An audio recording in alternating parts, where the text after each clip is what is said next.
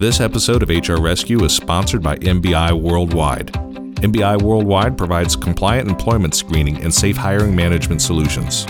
Excellent customer service, integrity, accuracy, integration with existing HR software platforms, secure online account access, and a wide range of products and competitive pricing define why MBI Worldwide believes that good screening is smart business. Each day we get hundreds of questions from our clients and other small and mid-sized business owners about some of the most common HR issues. We figured if they have those questions, you might too. Let's provide a lifeline and share our answers to some of the most common scenarios. This is HR Rescue with your host, Jenny Stone. Here we go! Paying federal and state unemployment taxes is not optional. Small businesses, especially, might not be aware of their responsibilities when it comes to filing or responding to claims. It's important to know all of the rules because not paying them or paying them incorrectly could result in penalties. When an employee is let go due to a situation beyond their control, for example, a worker who was laid off, they can apply to receive a percentage of the wages they would have earned if they were still employed to help them until they can find another job. The money an unemployed person gets comes from unemployment insurance, which is funded by the payroll taxes your company pays to the government. Unemployment insurance is managed by both federal and state governments.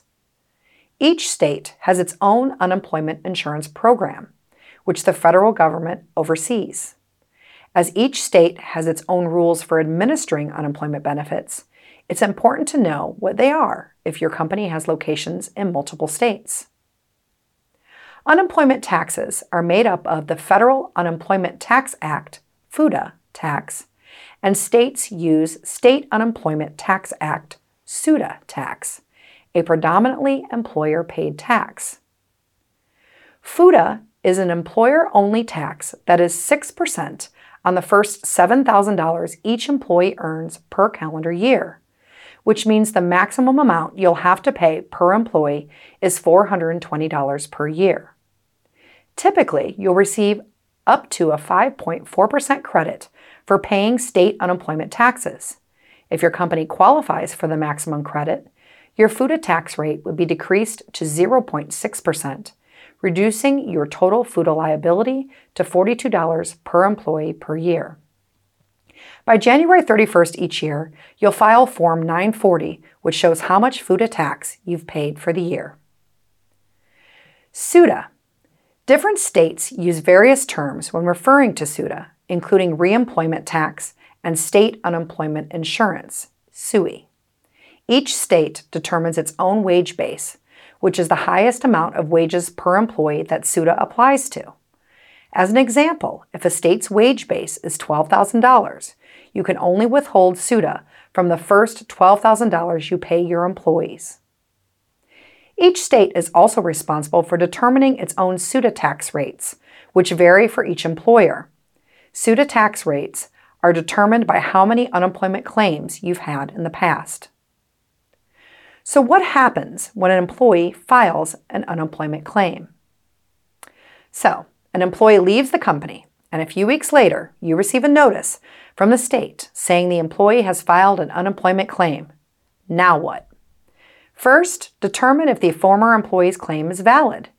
If you fired them for cause or they voluntarily left the company, you can contest the claim. If they were terminated because of a situation out of their control, such as a layoff, you can accept the claim. If you accept the claim, you can either indicate that or simply do nothing, and the claim will be considered accepted. If you contest the claim, you'll have to respond to the state unemployment department before the deadline on the claim, usually 10 days. If you don't respond by the deadline, you could get hit with a higher tax rate and penalties. Include details such as the employee's compensation, occupation, and employment dates, in addition to detailing exactly why the employee was terminated. Having comprehensive records in their employment file is critical to successfully winning a claim. If you contest the claim and the state determines that you are in the right, the former employee can still appeal the decision. In this case, the state unemployment office will conduct a telephone hearing between your company and the terminated employee. Your attorney should represent you on the call, so it's important to discuss the hearing prior to it. Just like a legal hearing, you're permitted to have witnesses and evidence on the call, so be sure to get all people and documentation lined up beforehand. The burden of proof to convince the state that the former employee was terminated for cause is on your shoulders, so make sure you've got everything you need. Thank you for joining us for this episode of the HR Rescue Podcast.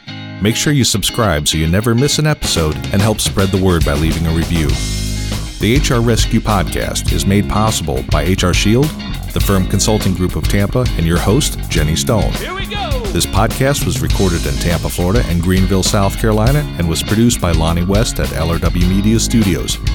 Find us in your favorite podcast app or online at hr-rescue.com.